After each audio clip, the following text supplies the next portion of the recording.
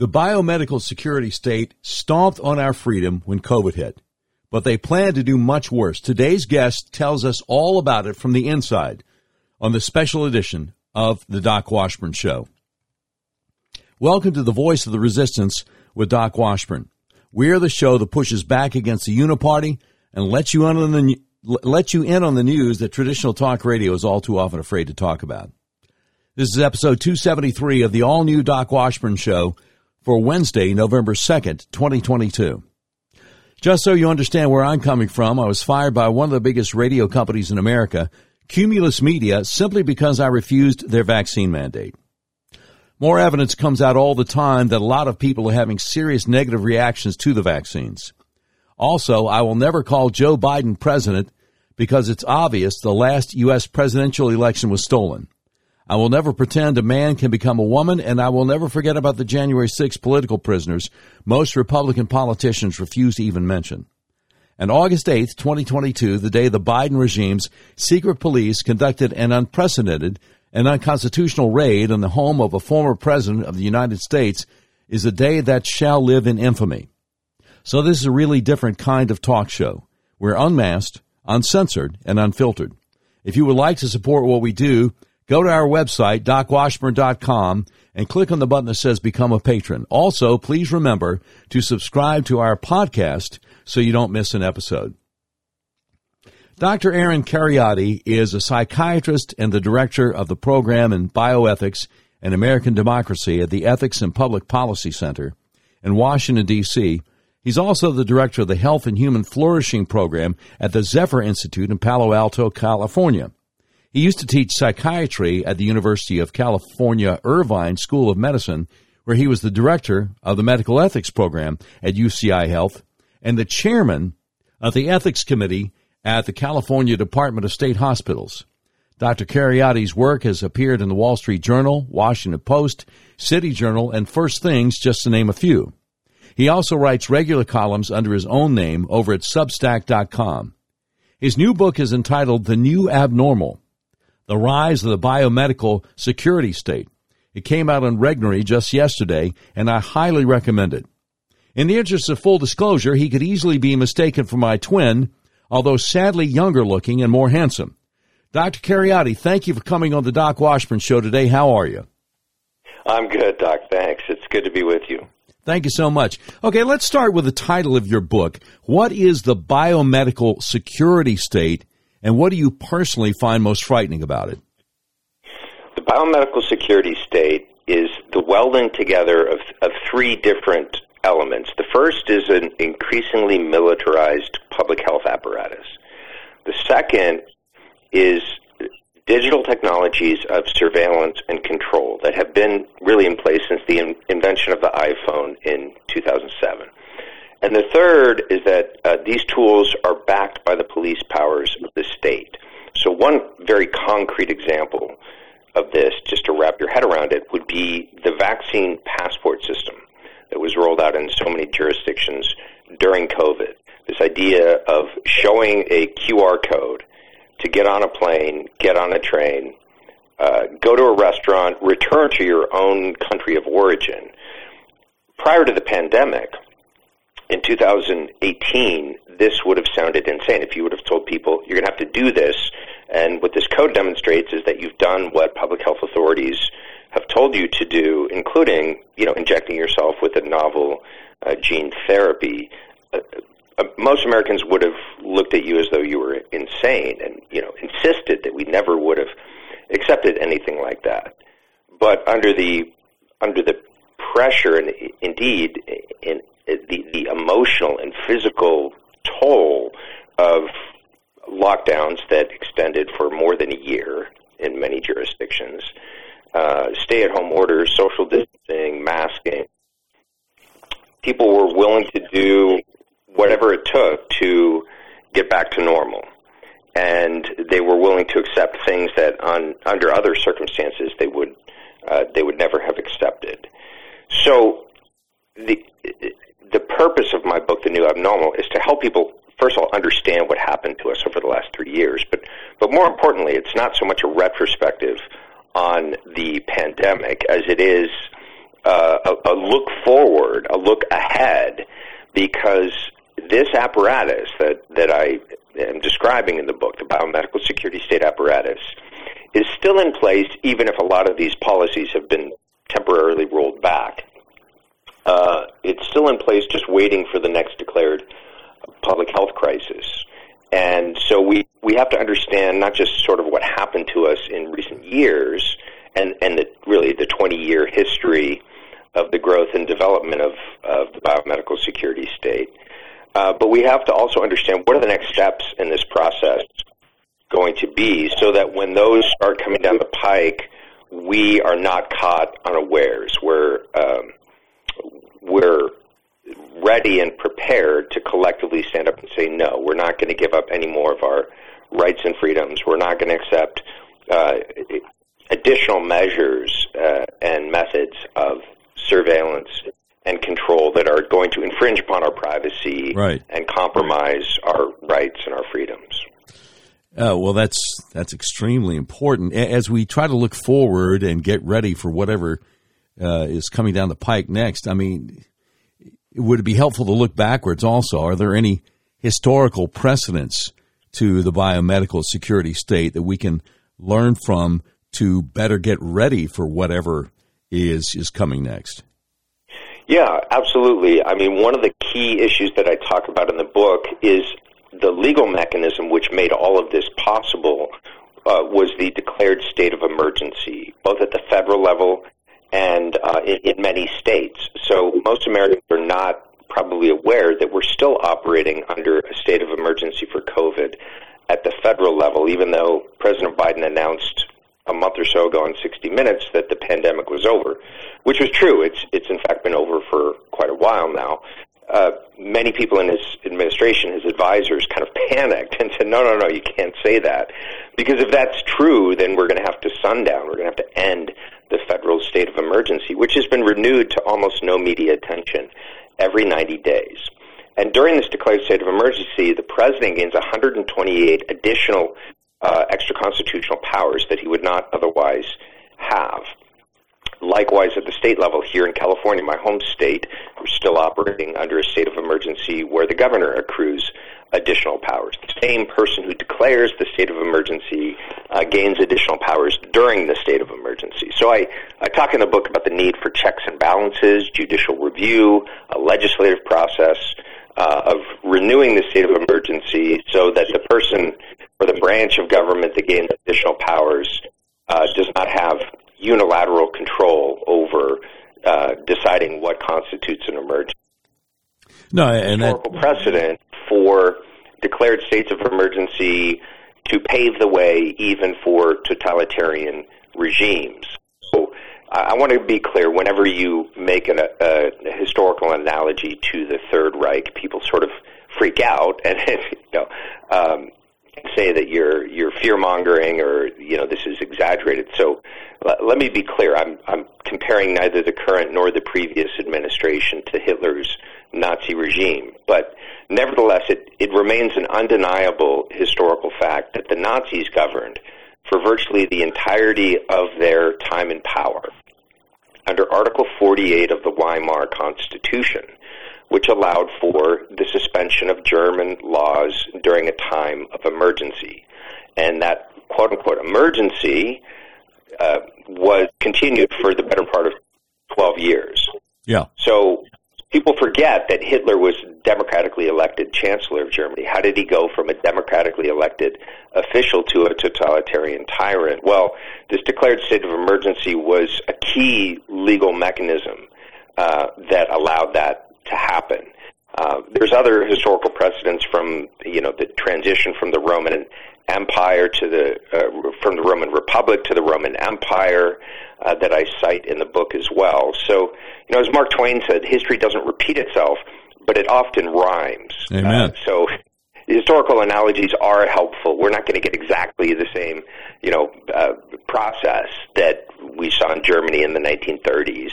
But we can certainly learn from the past and try to learn from the mistakes of the past so that we avoid repeating them. Absolutely. We're speaking with Dr. Aaron Kheriaty. His new book, The New Abnormal, The Rise of the Biomedical Security State, is out now at Regnery. So here's a scary question. Who benefits from the rise of the biomedical security state?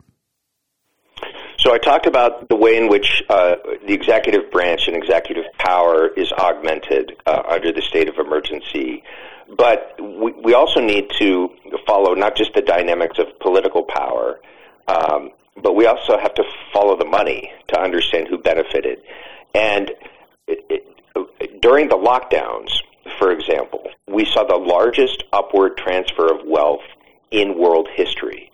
It was a world historical scheme of larceny and theft where the working class and the middle class lost out, and wealth was literally vacuumed upward, not just to the upper class, but to the very tip of the socioeconomic pyramid, to big tech elites and to large multinational, mostly big tech and finance corporations that gained enormous capital during the lockdown. So we know, for example, that Amazon lobbied for lockdowns on the West Coast. Now, is Amazon an expert on public health? What was their interest in this particular public health intervention?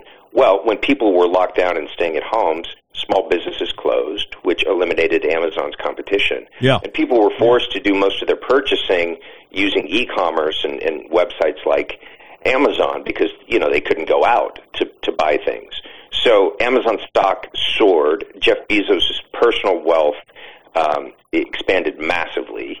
And we saw the same thing across big tech with Google, right, during lockdowns and school closures, people using Google Classroom, people interacting only on screens, massively increased the wealth of the big tech companies. So there were people who benefited from the lockdowns, the Davos crowd of the wealthiest of the wealthy elites made off quite well, actually, during the pandemic, while ordinary folks generally lost out, in not just losing their jobs, but losing their small businesses, losing years of schooling, losing the opportunity to make a living, losing the opportunity to be with loved ones, even loved ones, in their last moments who were dying in our hospitals. Yeah, that was horrifying. That was outrageous. I'm in Little Rock, Arkansas, and a lot of people here looking at California or New York or even Michigan, where you couldn't buy seeds at a hardware store, think, well, we got off rather light, relatively speaking, to these big blue states. And yet, even in this state, our supposedly Republican governor had his health department coming down hard on small businesses. But Walmart, Target, Lowe's, Home Depot, Sam's Club didn't touch those folks. And, and you look at the governor of Arkansas's COVID council, his advisor group that he put together real quickly, and Walmart was certainly represented there. So, people in Arkansas could still go out and they could still shop in the big box stores, but obviously those folks benefited too. That's absolutely right. You mentioned in your introduction the Uniparty, and when I launched my Substack newsletter, the tagline was that the real political divisions today are no longer left, right, liberal, conservative, or even Democrat, Republican.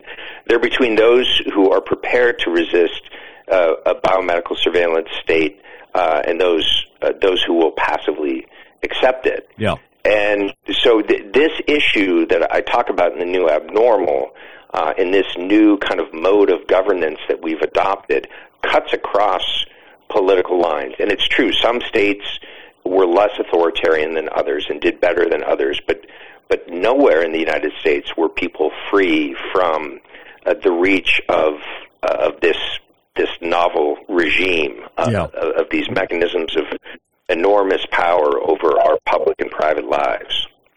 Now, your book talks about the other pandemic of 2020. Maybe you could tell my listeners a little bit about that.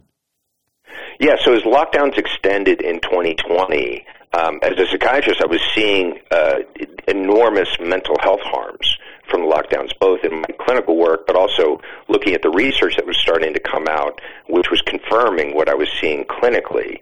And so I wrote this piece called The Other Pandemic, which became a chapter or a chapter section in the book describing some of the massive collateral damage that we saw during the prolonged lockdown. So in the summer of 2020, we saw a tripling of anxiety, of depressive disorders. We saw quadrupling of anxiety disorders.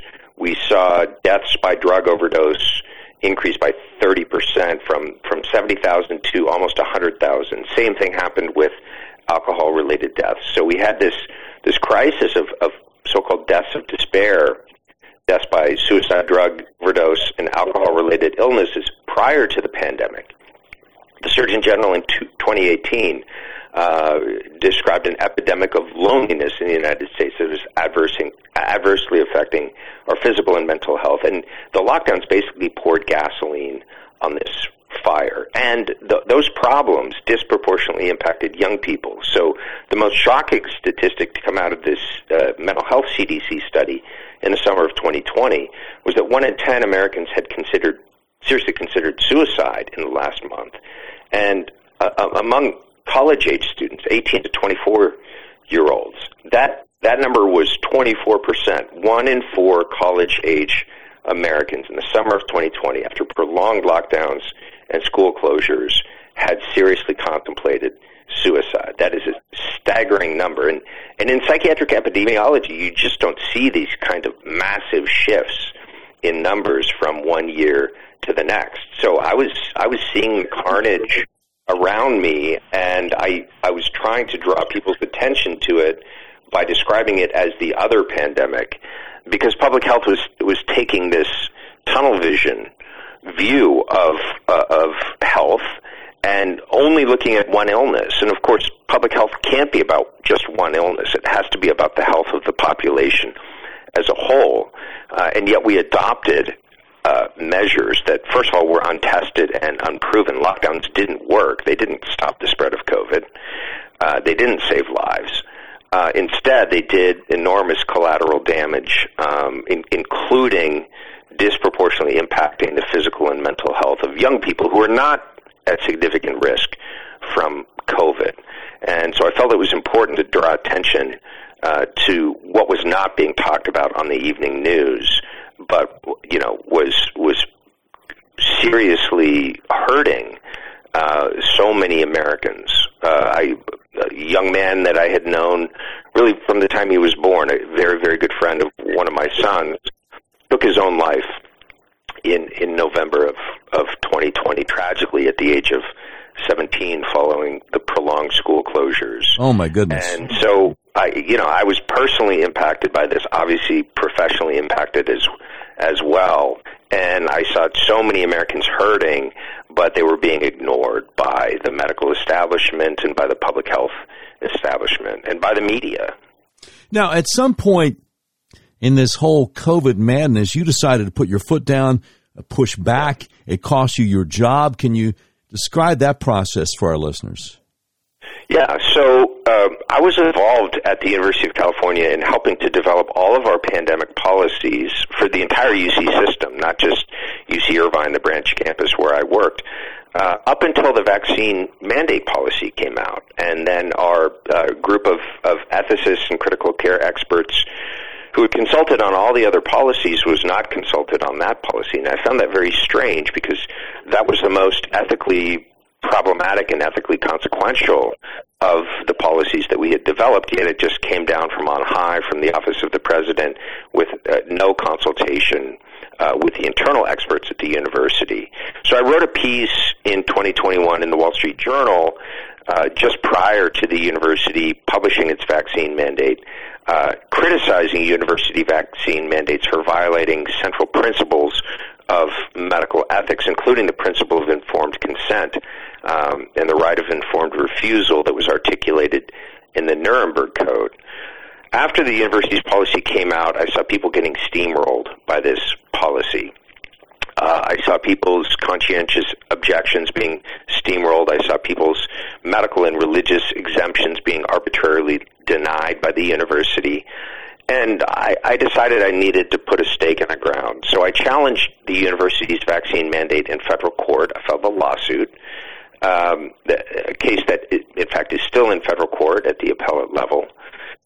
But prior to the judge deciding the case, the university took swift action, and 1 year ago yesterday actually placed me on unpaid suspension, and then the following month in December they fired me. So that cost me my job. I don't regret the decision to do that. I would do it all over again. I think it was the right thing to do. And I'm hoping that ultimately actually my case will prevail in federal court and hopefully set a precedent limiting the overreach of vaccine mandates for competent adults that should have decision-making authority over their own medical care. So, one of the things about this whole COVID mess is so many policies didn't make sense. And again, in kind of a red state, Arkansas, I still see people walking out of a grocery store, getting in their cars with masks on their faces in, the fall of 2022. Why did so many people go along with these policies that don't make sense, and still, way past the pandemic being over, they still go along with them? We were conditioned by fear. I think that's certainly part of the answer. And we know now that governments deliberately deployed fear and fear-inducing propaganda, using wartime propaganda techniques and so-called PSYOPs techniques developed to control people's emotional reaction to information. Laura Dodsworth and others have documented that this occurred not just under what we would think of as authoritarian regimes like China, but also occurred in supposedly open, Western democracies like Great Britain, Canada, and the United States. And then we were conditioned by sort of repeated actions to think I'm not safe unless I have this mask on. And just classical behavioral conditioning has been so deeply embedded in so many people's behavior and their psyches that it's become really hard, for example, to relinquish the mask, even though we know now that cloth and surgical masks that people wear outside of hospital settings have no benefit in terms of stopping the spread of a respiratory virus like COVID. No amount of empirical evidence seems to be able to overcome that conditioned response. I have patients telling me I don't know that I will ever be able to, go to a theater or go out in public without wearing a mask. Yeah. And it's more of an emotional response of fear than a rational response to the actual evidence on the efficacy of masks. Oh, absolutely. Absolutely. So a few weeks ago, a woman named Janine Small, Pfizer president of international markets, was testifying before the Parliament of the European Union. Dutch member of the European Parliament, Rob Roos, asked her very specifically, did Pfizer test the vaccine to see if there was any efficacy on stopping the transmission of the virus before you rolled it out on the market? And she just kind of chuckled, said, no, we didn't have time. We were moving at the speed of science. Is this admission going to be substantial? Do you think this will change anything in the way we try to push back against everything that has gone on? I hope that, legally there will be some ramifications. Sure. Well, I certainly hope so. But on the other hand, this admission was not news. In fact, it's all there in my legal documents from a year ago. Okay. That I described this exactly, that the original clinical trials were never designed to be able to detect an effect on infection and transmission. The studies were too small. Yeah. They would have had to have been much larger to even measure that outcome. So after the fact, Pfizer admits what people who had done a careful look at those studies already knew. And one of the serious problems that we face right now in terms of our public health agencies is the lack of transparency. So I had to coordinate a group of scientists and physicians to file a FOIA request, a Freedom of Information Act request to the FDA to release the clinical trials data for the Pfizer vaccine, which under federal law they were required to release the day that it was approved. The FDA came back and said, we'll give you 500 pages a month, which, if you do the math, would have taken 75 years to release data that they reviewed in only 108 days. The judge said no. You got 8 months to release it. Then the FDA came back and said, Pfizer has requested to redact the data before it's released. The company wants to make decisions about, what information is withheld. And that was not surprising. But what was surprising is the Department of Justice lawyers representing the FDA agreed and petitioned the court to allow Pfizer to redact the data before it was released. Unfortunately, we had a good judge in this case, and the judge again said no to that request. But, it took private citizens at our own expense and trouble to basically get the federal government to do what it was required to do under federal law in terms of data transparency. And this is an ongoing problem that we've faced throughout the pandemic. So people like you and I have lost our jobs because we declined a novel intervention whose safety and efficacy data that our government has is still not fully available to the public. We have a couple of months left to go to get all of the data. This is a very, very serious problem, and we can't have informed consent if people are not informed. So yeah, I'm glad that Pfizer made this admission. I don't know why they made the calculated admission when they did, but the fact is, people who were paying attention knew this a long time ago. And we were trying to draw people's attention to it, but it was really hard to get anyone to listen. Absolutely. I know you got to run. Let me ask you one more question. Perhaps one of the most crucial at this point. What can everyday concerned citizens do to resist and defeat the ever-encroaching biomedical security state?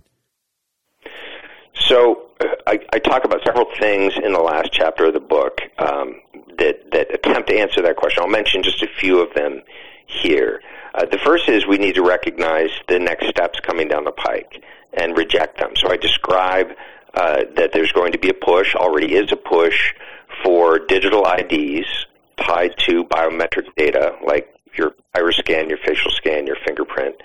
And those are going to be tied into central bank digital currencies, which we need to distinguish from decentralized cryptocurrencies like Bitcoin.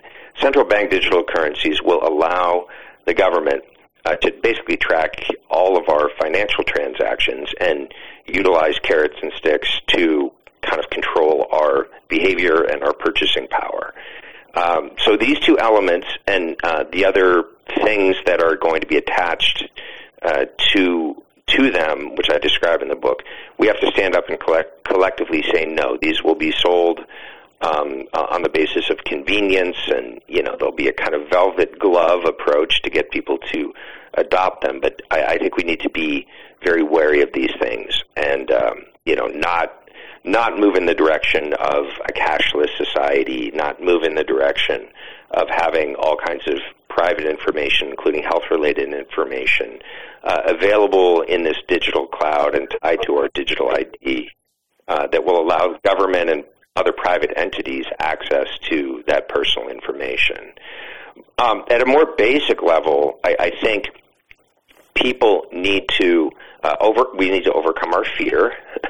We need to insist on the right of assembly and the right to gather in face-to-face ways, and refuse to allow that right to be taken away from us.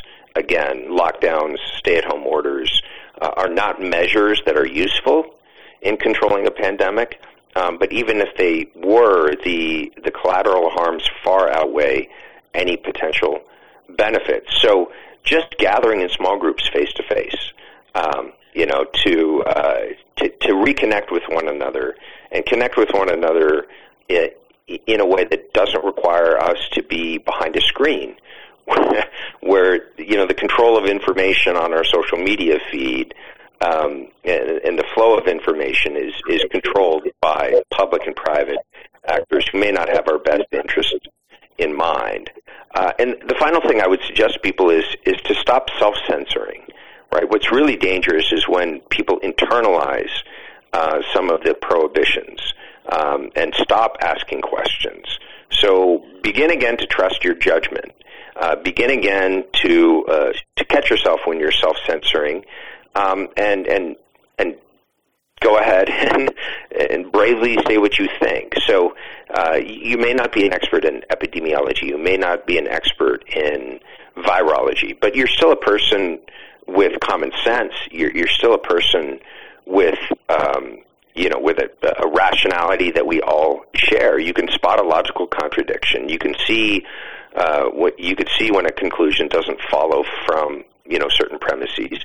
You could see when a public health policy is just obviously nonsensical. Right? It's absurd to walk into a restaurant and be required to wear a mask while you're standing, but then be permitted to take off the mask when you sit down. So just a collective refusal to engage in these kind of absurd theatrics that everyone knows make absolutely no sense. I think that's really important to recover our ability to think for ourselves and to govern ourselves, and to refuse to be bullied by people asking us to do patently absurd things. Yeah. That you don't have to be a scientist to know that this just absolutely makes no sense.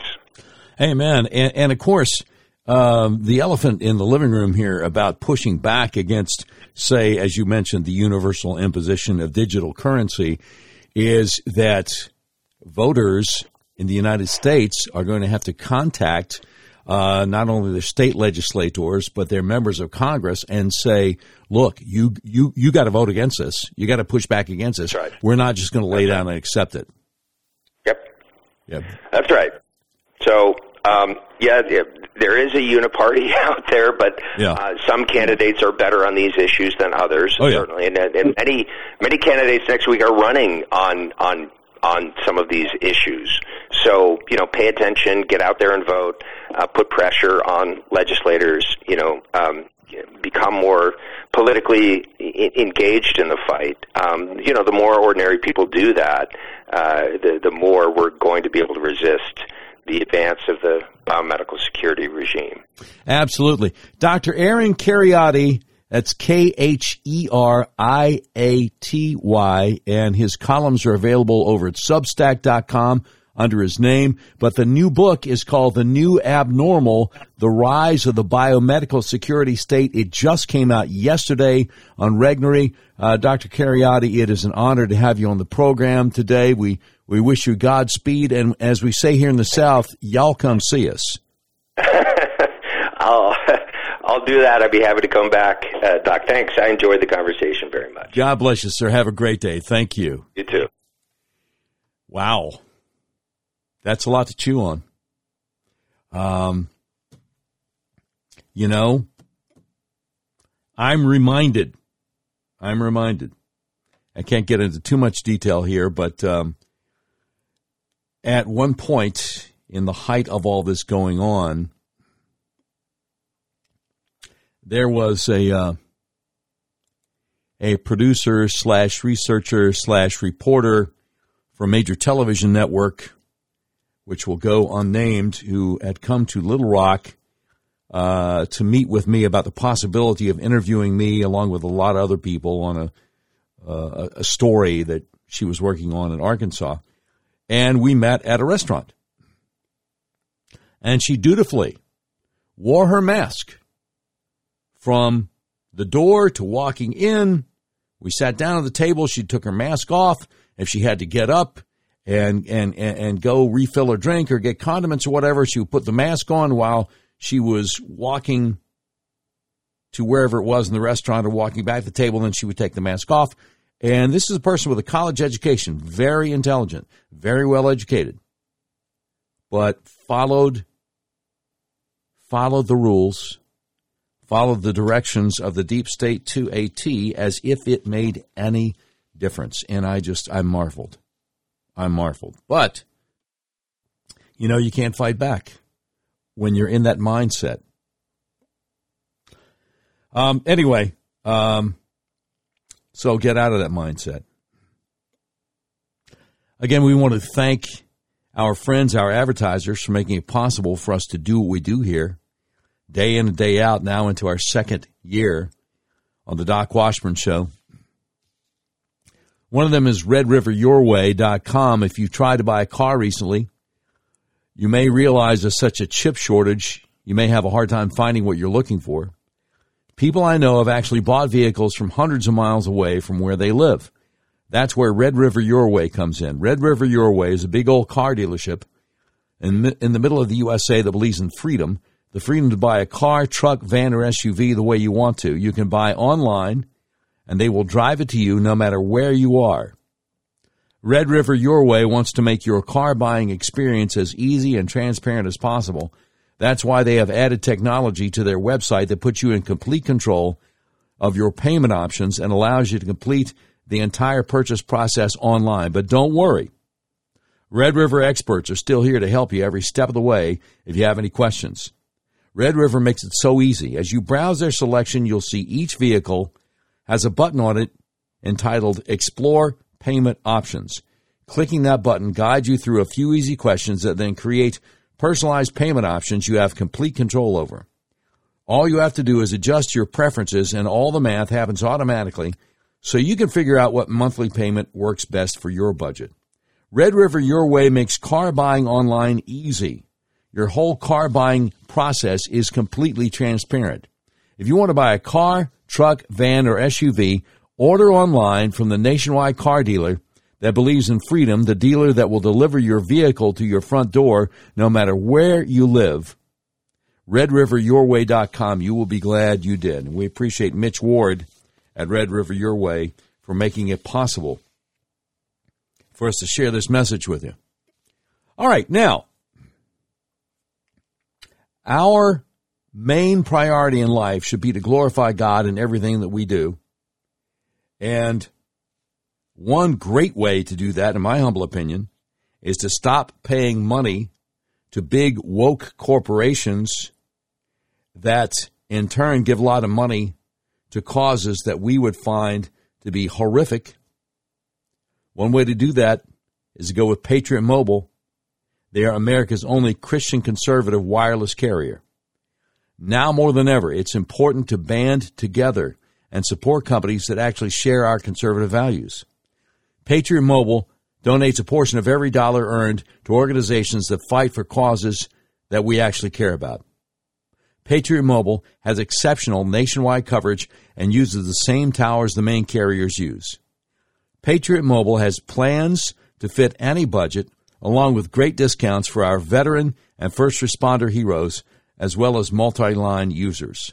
When you switch to Patriot Mobile, you are shifting your support from the leftist propaganda and the leftist progressive agendas of Big Mobile to the Christian conservative causes of Patriot Mobile. When you become a Patriot Mobile member, your dollars are helping to fund our God-given right to freedom. A portion of every dollar they earn is given back to the causes that support organizations that fight for First Amendment religious freedom, freedom of speech, Second Amendment right to bear arms, sanctity of life, and the needs of our veterans and first responders. Switching is easy. Just go to PatriotMobile.com or call their U.S.-based customer service team at 972-PATRIOT. Make sure you use promo code DOC, that's D-O-C, for free activation. Now, Patriot Mobile also now offers competitive business plans to suit companies of any size. If you're a conservative-owned business, tired of seeing your hard-earned dollars go to corporate woke agendas, switch to Patriot Mobile Business. Learn more at business.patriotmobile.com or call their 100% U.S.-based member services team at 469-FREEDOM. Again, use promo code DOC, D-O-C, for free activation. That's business.patriotmobile.com or call 469-FREEDOM. All right, now, following up from our interview of Dr. Kheriaty about the COVID madness, John Schindler has an op-ed, Washington Examiner today, entitled "The Department of Homeland Security Has Betrayed Its Constitutional Obligations." And he says there are few terms more calculated to cause a political ruckus than the term deep state. Since the start of Donald Trump's presidency almost 6 years ago, the term deep state has been a catchphrase for anything connected with the U.S. government that is opposed to Republicans. For a few reasons, he says, I broadly oppose the use of the term. He says, but now we have incontrovertible evidence that since Joe Biden took office almost 2 years ago, powerful federal agencies have acted in exactly the manner that many Republicans feared. They have colluded with Democrats and big tech companies against free speech and conservative interests. Along comes The Intercept of all entities, The Intercept, with a genuine bombshell report about how the Department of Homeland Security has been working behind the scenes with big tech, preeminently Twitter and Facebook, to control content. Put another way, to censor social media postings. The Intercept's report is detailed and based on U.S. government documents. Nobody in Washington is saying it's not true. Facebook even created a special portal for DHS and other government partners to report disinformation directly to have it shut down immediately. What did the Biden administration want? Censored? According to the report, the DHS is worried about issues like the origins of the COVID-19 pandemic and the efficacy of COVID-19 vaccines, racial justice, U.S. withdrawal from Afghanistan, and the nature of U.S. support to Ukraine. While anyone concerned about civil liberties should be troubled by the DHS, which is fundamentally a law enforcement entity colluding with big tech to censor speech, if the disinformation is foreign in origin, that's one thing. Except that's not what we're talking about here. As soon as Biden entered the Oval Office, the emphasis on foreign disinformation shifted to what the federal bureaucracy now terms misinformation, disinformation, and malformation, which clearly encompasses the constitutionally protected free speech of the American public. That is what the DHS is trying to censor. He says, I'm no lawyer, but that doesn't sound constitutional to me. We went through this a few months ago when DHS announced its Disinformation Governance Board, set to be led by a Democratic troll, to censor domestic speech online. As this column pointed out last spring, that effort was undemocratic and unconstitutional. To be clear, there's already an agency inside the federal government to tackle foreign disinformation, and that is the Global Engagement Center inside the State Department. There has never been any federal office to shut down domestic information. For good reason. This is America, and that is illegal. The DHS had that bumbling effort blow up in its face amid public outcry, and the board was quietly disbanded. Except that it now seems clear the Biden administration attempted to do the same thing again in an end run, as The Intercept has just exposed. It gets worse.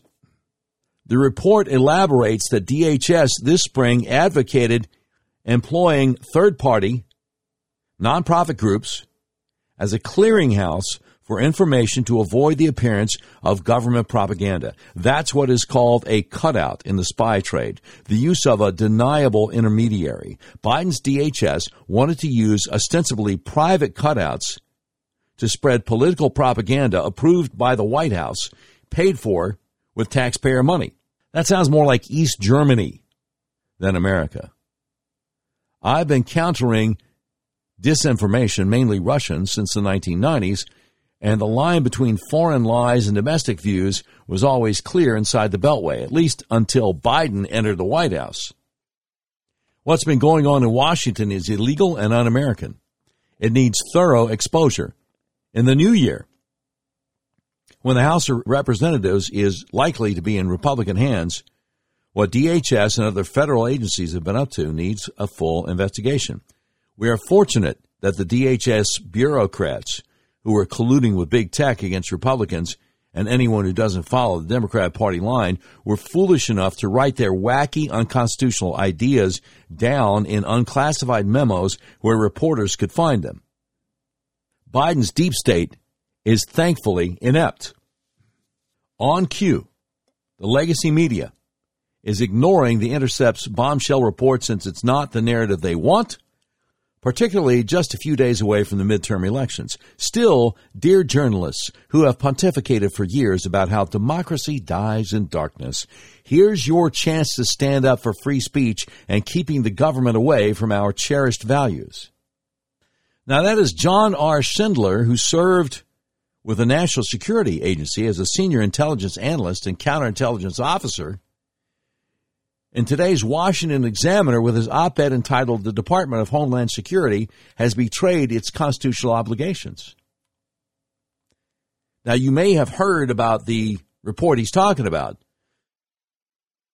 but I don't know if you've heard about this. Edward Ring over at American Greatness, amgreatness.com. Edward Ring, senior fellow of the Center for American Greatness, also a contributing editor and senior fellow with the California Policy Center, which he co-founded in 2013. This new article he's got at amgreatness.com entitled "Unexplained Excess Deaths Are on the Rise." Are you ready for this?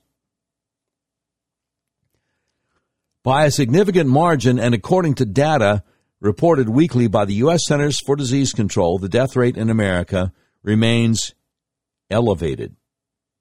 If nothing else is certain, as Americans continue to cope with the most disruptive event in the last half-century, one fact is indisputable. As the number of cases of COVID-19 decreased over the past few months, they now account for less than half of this persistently elevated death rate. In the 6 years before the COVID era, deaths in the United States averaged between 2.6 and 2.8 million people per year. These averages are adjusted for population growth, and with a population as large as that of the United States, the numbers should be and are remarkably stable. During the 3 years immediately preceding 2020, for example, the population growth adjusted death rate from all causes varied by only 1.5%. None of that is true today. The increase in total deaths, deaths from all causes, not just COVID deaths, is up significantly. In the 9 months in 2020, from April to December, a normal death count would have been 2.04 million. Instead, during that period, 2.57 million people died, 26% above normal. Deaths in the United States from all causes in 2021 were also well above normal, 3.46 million versus only 2.8 million if it had been a normal year. 24% over normal. So far in 2022, with complete data available only through August, total deaths were 1.91 million against a projected 2.21 million if it were a normal year, which is still up 16%. These numbers are shown graphically on a chart that he put here in the article. And I commend the article to you. Again, this is "Unexplained Excess Deaths Are on the Rise" over at amgreatness.com. To put these overages in perspective, in recent decades before COVID came along, a very bad flu season would mean an increase in total deaths, but typically not much more than the usual increases every flu season. This can be seen in the chart where the normal multi-year average rises to a peak of around 60,000 total deaths per week during the worst of flu season in January, then descends to around 50,000 per week in midsummer, Even the H1N1 virus didn't have a significant overall impact. Between 2009 and 2010, the CDC estimates around 12,500 Americans died from H1N1. That represents not quite a 0.5% increase in total deaths. While it is encouraging, the total excess deaths in the U.S. during 2022 so far are only up 16% compared to 24% in 2021 and 26% in the last 9 months of 2020. They are still well above anything we have seen in the United States in the last 100 years. But more troubling is the fact that according to the CDC's own data, most of these excess deaths cannot be attributed to COVID. So he's got another chart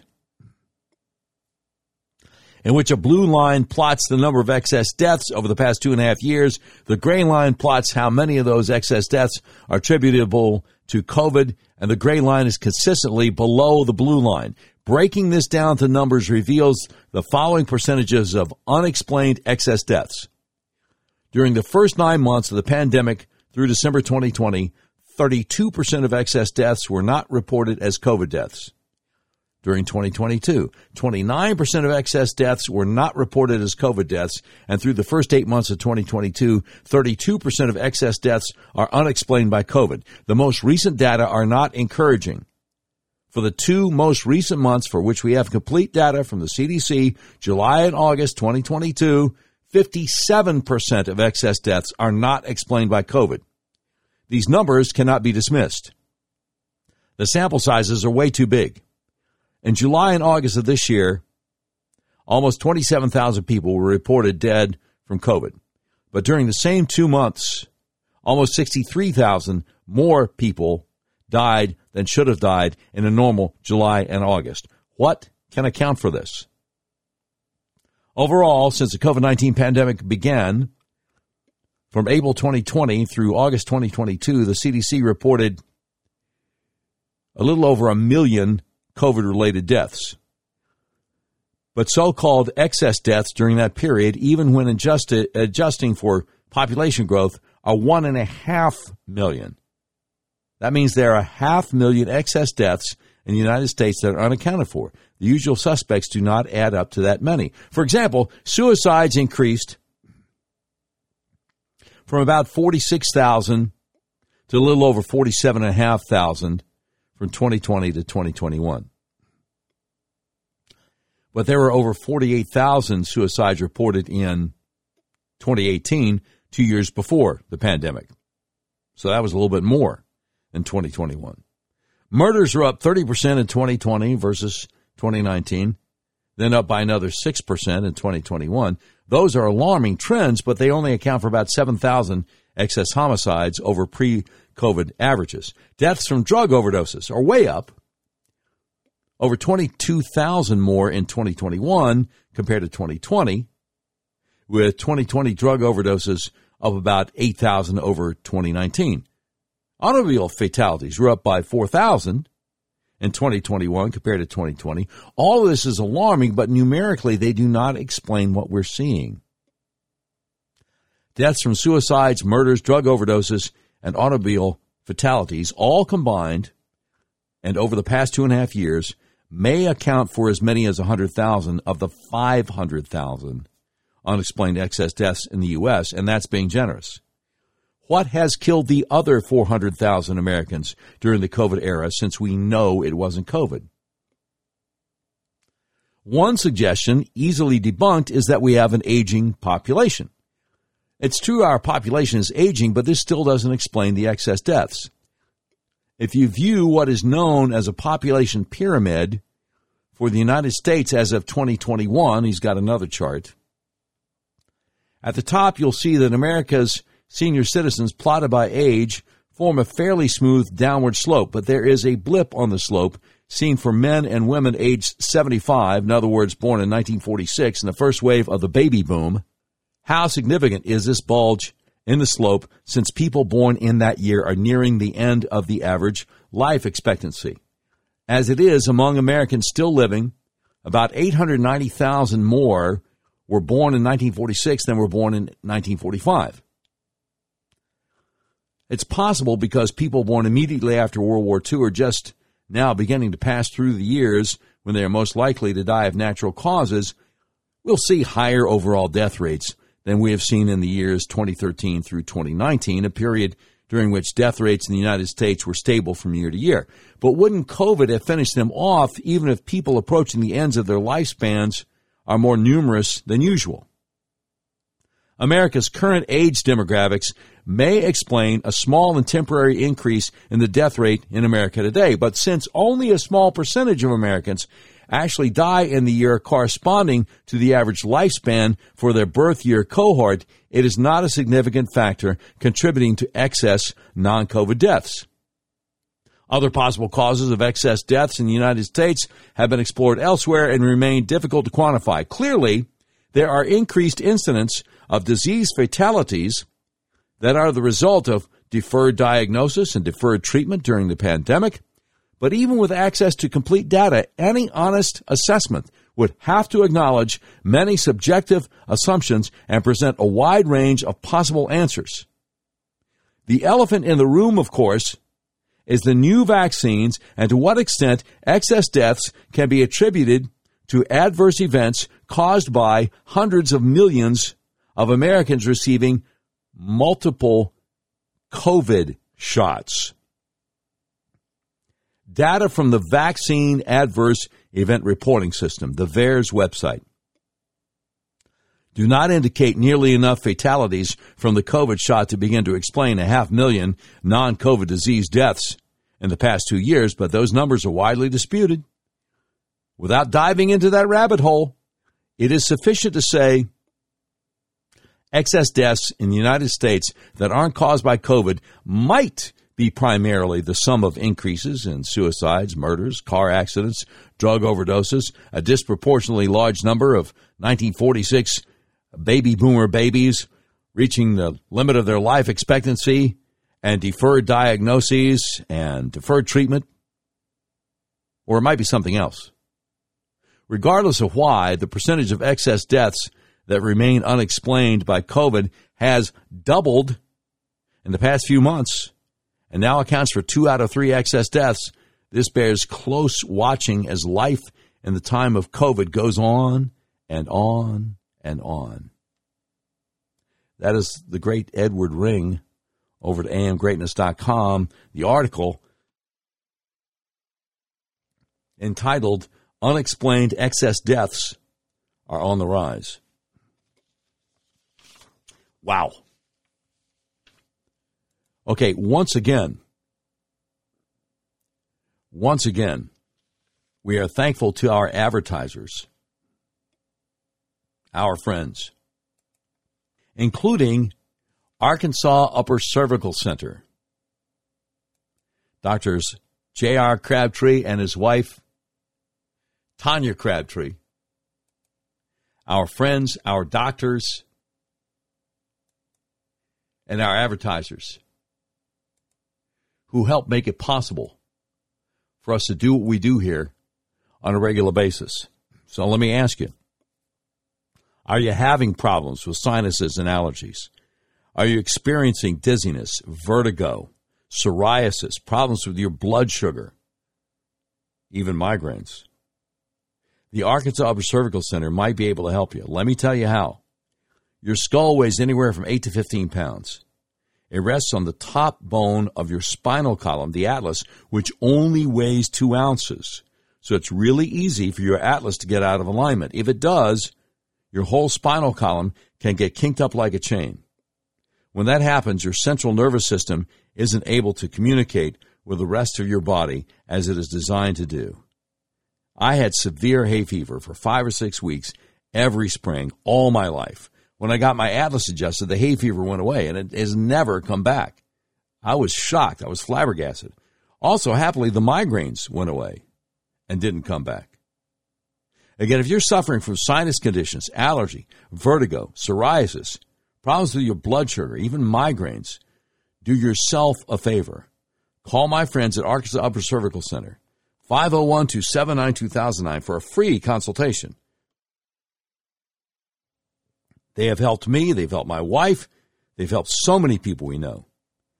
please call them to see if they can help you. That number again for your free consultation is 501-279-2009. Now, if you're outside Central Arkansas and you're thinking, man, that might be what I need, go to their website, turnmypoweron.com, and click on the button that says, Find a Doctor Near You. And I sure hope you can. All right, it's about that time. Hit it, Brian. We interrupt this program to bring you a special report. It's the Doc Washburn Show Tweet of the Day. Brought to you by RedRiverYourWay.com. Red River Your Way, the big old car dealership in the middle of the USA that believes in freedom, including your freedom to buy the car, truck, van, or SUV of your choice the way you want to online and have it delivered to your front door anywhere in the continental United States. Okay, today's tweet of the day is a thread of tweets by a gentleman named Mike Riccardi. He is one of the pastors at Grace Community Church in Southern California. And he has some quotes here from a great theologian of yore named Horatius Bonar. And he says, faith is not our physician. It only brings us to the physician. It is not even our medicine. It only administers the medicine, divinely prepared by him who healeth all our diseases. In all our believing, let us remember God's word to Israel when he said, I am Jehovah that healeth thee. Exodus 14:26. Our faith is but our touching Jesus. And what is even this in reality but his touching us? Faith is not our Savior. It was not faith that was born at Bethlehem and died on Golgotha for us. It was not faith that loved us and gave itself for us, that bore our sins in its own body on the tree, that died and rose again for our sins. Faith is one thing, the Savior is another. Faith is one thing, and the cross is another. Let us not confound them, nor ascribe to a poor, imperfect act of man that which belongs exclusively to the Son of the living God. Faith is not perfection, yet only by perfection can we be saved, either our own or another's.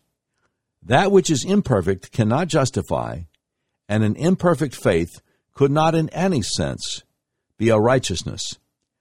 If it is to justify, it must be perfect. It must be like the lamb without blemish and without spot. An imperfect faith may connect us with the perfection of another, but it cannot of itself do aught for us, either in protecting us from wrath or securing the divine acquittal. All faith here is imperfect, and our security is this, that it matters not how poor or weak our faith may be. If it touches the perfect one, all is well. The touch draws out the virtue that is in him, and we are saved. The slightest imperfection in our faith, if faith were our righteousness, would be fatal to every hope. But the imperfection of our faith, however great, if faith be but the approximation of contact between us and the fullness of the substitute, is no hindrance to our participation of his righteousness. God has asked and provided a perfect righteousness. He nowhere asks nor expects a perfect faith. And earthenware pitcher can convey water to a traveler's thirsty lips as well as one of gold. Nay, a broken vessel, even if there be but assured to take water from the pit, as we're told in Isaiah 30:14, will suffice. So a feeble, very feeble faith will connect us with the righteousness of the Son of God, the faith perhaps that can only cry, Lord, I believe, help mine unbelief. Faith is not satisfaction to God. In no sense and in no aspect can faith be said to satisfy God or to satisfy the law. Yet if it is to be our righteousness, it must satisfy. Being imperfect, it cannot satisfy. Being human, it cannot satisfy, even though it were perfect. That which satisfies must be capable of bearing our guilt, and that which bears our guilt must be not only perfect, but divine. It is a sin bearer that we need, and our faith cannot be a sin bearer. Faith can expiate no guilt, can accomplish no propitiation, can pay no penalty, can wash away no stain, can provide no righteousness. It brings us to the cross, where there is expiation and propitiation and payment and cleansing and righteousness. But in itself, faith has no merit and no virtue. Faith is not Christ, nor the cross of Christ. Faith is not the blood, nor the sacrifice. It is not the altar, nor the laver, nor the mercy seat, nor the incense. It does not work, but accepts a work done ages ago. It does not wash, but leads us to the fountain open for sin and uncleanness. It does not create. It merely links us to that new thing which was created when the everlasting righteousness was brought in, to quote Daniel 9:24. And as faith goes on, so it continues. Always the beggar's outstretched hand, never the rich man's gold. Always the cable, never the anchor, the knocker, not the door or the palace or the table, the handmaid nor the mistress, the lattice which lets in light, not the sun. That's amazing. That is remarkable. And that is our tweet of the day from Mike Renardi, one of the pastors of Grace Community Church in Southern California, quoting Horatius Bonar, who lived from 1808 to 1889. He was a Scottish churchman and poet, principally remembered as someone who wrote many, many hymns. I'm sure if he could write that eloquently about faith and what it is and what it isn't, that he wrote another great many works which we would be edified by looking into. Thanks again to Mitch Ward and RedRiverYourWay.com for sponsoring the tweet of the day. You've been listening to episode 273 of the all-new Doc Washburn Show. The views and opinions expressed on the Doc Washburn Show do not necessarily reflect those of our advertisers, but they love us and we love them. Today's program has been produced by Tim Terrible, directed by Mick Messy. This has been a terribly messy production. Portions of today's show will be taken overseas and dropped. If you'd like a transcript of today's episode of the all-new Doc Washburn Show, simply peel the roof off a Rolls-Royce panel truck and send it to Mansour's Computer Solutions, 7th floor of the Ephemeral B. Smoot Building, Whitehall, Arkansas, in care of Sheriff Mansour Sempier X. And that's the way it is. Wednesday, November 2nd, 2022.